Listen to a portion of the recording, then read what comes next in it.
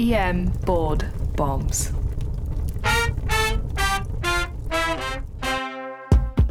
Now, here's doctors Iltafat Hussain and Blake Briggs. Welcome back to another EM Board Bombs podcast, where we flip the script on what board studying should really be like. I am Iltafat Hussain. I'm joined by Dr. Blake Briggs. We like to drop 10 to 15 minute episodes where you get high yield board knowledge. We like to say come for the stems, laugh a little bit, stay for the content, or you can just fast forward the first 30 seconds and go right to the content. Hit that forward third. Anyways, if you have done that, you probably are not even listening to what I'm saying right now. Anyways. You don't even know our names. You don't even know our names. Listen, sign up to our website for free updates, right, Dr. Briggs? And our episodes are there as well at emboardbombs.com. If you sign up on our newsletter, you'll get updates as to our topics and when we launch new content. Hey, Dr. Briggs, let's do this thing. Hey, Dr. Hussain, let's do this thing. I'm ready. I know, good. So here's the question. You are examining a 27-year-old male who presents to the ER after slipping off a ledge in an elevator shaft. So he was hired as an elevator technician and received only 1 day of formal training through an iPhone. He works for a Silicon Valley startup called Going Up, end quote, where they crowdsource technicians with an app. They used to be a electric scooter company. The patient slipped and fell several feet down the shaft, unfortunately, eventually straddling a crossbeam. Ouch. Ouch. He felt immediate pain and has not been able to urinate since the accident. Which of the following is true? A. If a Foley is inserted and draining urine in the setting of pelvic fractures, the Foley should still be removed. B. The majority of urethral injuries are non-operative. C. Anterior urethral injuries are commonly complicated by incontinence. D. Performing a retrograde urethrogram is always indicated in the setting of suspected urethral trauma. E. Posterior urethral injuries are most commonly secondary to pelvis fractures. Saying urethral over and over again is not very easy. Dr. Blake Briggs. Correct answer here is E. Posterior urethral injuries are most commonly secondary to pelvis fractures.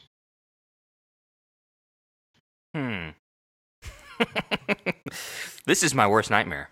It makes me pained to do this topic. I know. I just don't feel comfortable sitting in this chair right now. Right? I'm a little antsy. I'm actually pacing. Are you doing that again? You've done that before. Pacing with the microphone. I know. You need to stop. You need to stop doing that. I do. All right. And just get to the meat of our answers. I know. Get to the meatus of our answers. Okay. Let's talk about GU trauma. This one little section of GU trauma somehow comes up on boards a lot. This urethral thing. Would you agree? You have to this is like easy points, but you just have to know it. Said everyone ever on this show. I know, but it is really. Thanks for tuning in. Right? This is an easy topic. You just have to know it. Hence the difficulty in knowing every topic. I feel like that was the attending card that I pulled right there, where I'm just telling the resident, look, it's really easy. You just, come on. You always need to think about it until it's not there. And then you're being overcautious. All right. So urethral injury. High yield subject. Pretty much the only subject of GU trauma for boards. It occurs in 10% of all pelvic traumas, which actually is a higher percent than I thought. So you need to suspect urethral injuries if there is, 1, blood at the meatus, and this is going to be the most common finding, by the way. Other things that could happen that are scary, but they could be there, would be a scrotal or penile hematoma, a severe pelvic fracture, of course, and inability to urinate. Now, 2 last things that you probably didn't hear me mention. 1 is the high-riding prostate, which is one of the weirdest things ever. One of the weirdest phrases ever, but a high-riding prostate is... And you can always tell what that is. Yes, right. The easiest thing on the exam. The high-riding prostate, if it's mentioned on your boards, then yes, they're probably suspecting that this is some type of GU trauma. But in real life, there's been a lot of recent research that has shown that test is awful. It doesn't really help. It's not sensitive, meaning if you don't even find it, it doesn't mean that the person doesn't have GU trauma. And there was actually some studies that showed providers have difficulty time because they don't even do this test enough of even identifying what is a high-riding prostate, even urologists. So, yeah, do you know, like, I will tell you, occasionally residents will tell me that they found a high-riding prostate on their exam. Who have you been working with? Said no attending ever. I took you seriously for a minute there. I took you seriously. I thought, well, who is reporting high-riding prostates? All right. So, yeah. You should know my sarcasm by now. Continue. I do. That was pretty good. Okay. So, high-riding prostates. You're not going to see them, and they're not that good in real life, but on boards, if they mention the phrase high-riding prostate, you need to just kind of play along with it and suspect, okay, they're going with this GU trauma thing. Hematuria is another thing that's not always present, unfortunately, but when it's there, it can be helpful as well. All right, so males are going to be more common for these injuries, as we kind of all would suspect. Unfortunately, due to the length of the urethra for males, there is a higher risk of urethral injury. The big thing with the Foley, let's talk about that just to clear the air here. And that was one of the choices about, hey, if you insert a Foley, you need to take it out because there's concern that you could be worsening some of the damage. We all learn that you shouldn't be putting Foleys in people that have suspected GU trauma. And that's true. However, let's say someone doesn't really think about the GU trauma, and when they're in the ED here or waiting to go to the OR, someone just shoves a Foley right in without even thinking. What should you do next? Do you take it out? No. So when the Foley is accidentally inserted and it's draining clear urine or slightly blood-tinged, do not remove the Foley. So they are actually saying now if you remove that Foley, you could cause more damage. And this is going to be a board question. And actually, I saw this actual point in a board study book. So if you put a Foley in somebody that's suspected GU trauma by accident, do not try to rip it out. Just leave it if it's there and it's draining clearish urine. If it's draining gross blood, then that's a whole different story. And they'll present it as a trauma patient, obviously, and it'll be one of those patients where a Foley was inserted, they're either now being taken to scanner or a new physical exam findings found, correct? Absolutely, yeah. And remember that hematuria, about less than 5 RBCs, that can be caused by just the trauma of putting in a urinary catheter. So keep that in mind. Minimal gross hematuria could be associated with Foley insertion. All right, so let's break down the urethral injuries now that we got those little particulars out of the way. Let's break down the 2 types of urethral injury. Let's break down the diagnosis of it, including the retrograde urethrogram, and then kind of the triad that you would see of bladder injury as well. So urethral injuries, basically all urethral injuries are operative. And there are 2 types of urethral injuries, anterior and posterior. And let's divvy up where these begin. The posterior urethral injury is going to be from the bladder entrance to the end of the prostate. So the prostate is basically the dividing point here. Anterior injuries are after the prostate, so from distal end of the prostate to the urethral external meatus. Posterior urethral injuries include the prostate. Does that make sense, Dr. Hussain? It does.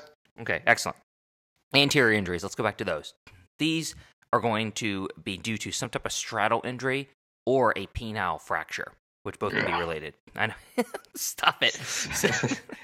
I'm pacing. Sorry. All right, continue. Excuse me, I'm just pacing. The signs of this. So think about it. This is all anterior stuff, meaning that it's usually the actual length of the distal urethra. And so this stuff's pretty visible, actually, right? Because this is the stuff that would include the scrotums. You could have scrotal hematoma, of course, or a penile hematoma. You could have a swollen penis or a scrotum. And then very commonly, you could have hematuria. This is the one you would see hematuria, and you'd see blood at the external meatus, right? So all this stuff's going to be more visible. So what I'm trying to get at is that the anterior urethral injuries are usually a little bit easier to diagnose because of all the visible symptomatology that we described earlier. They're also going to have difficulty voiding, and fistulas are a major complication later on, like weeks later. So keep that in mind that when they talk about these complications later, and that was one of the answer choices, fistulas are the major concern for anterior urethral injuries. Posterior urethral injuries, again, from the bladder entrance to the distal end of the prostate. This is going to be due to some type of pelvic fracture. Obviously, given the fact that the pubic symphysis overlies that area and the pelvic bones overlie that majority of the area there.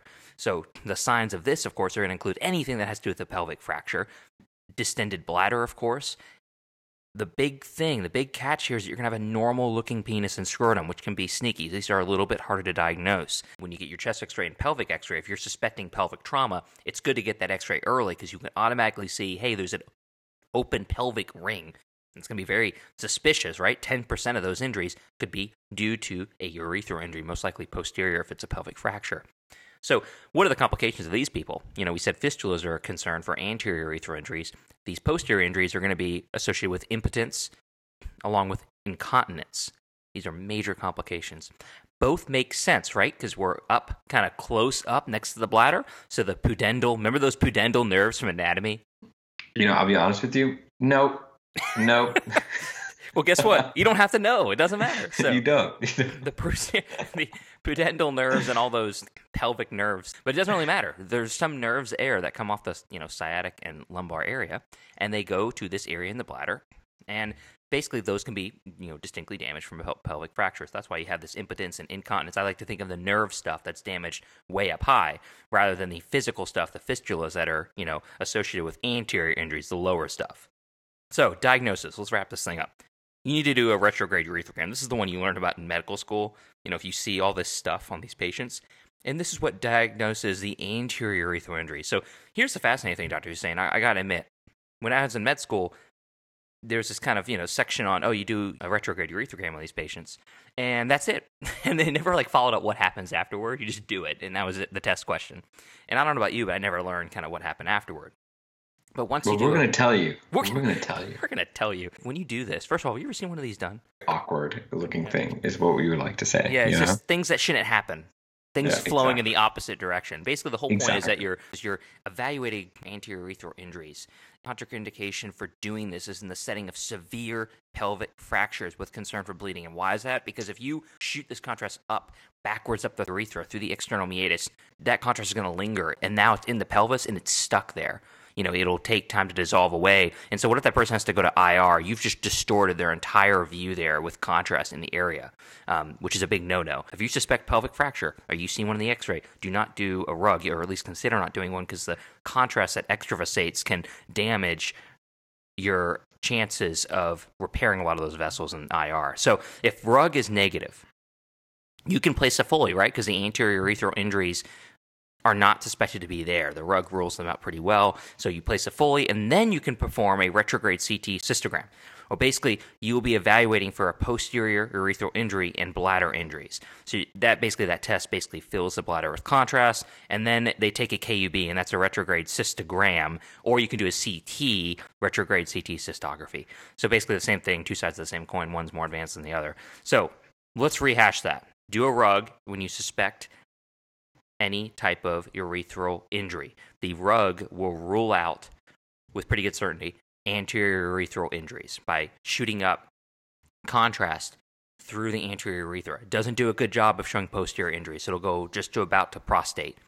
So if that's negative, then you can place a Foley, and then you can debate performing a retrograde CT cystography or cystogram, where basically that evaluates for posterior urethral injuries and bladder injuries. Does that all make sense, Dr. Hussein? Got it. Awesome. I like it.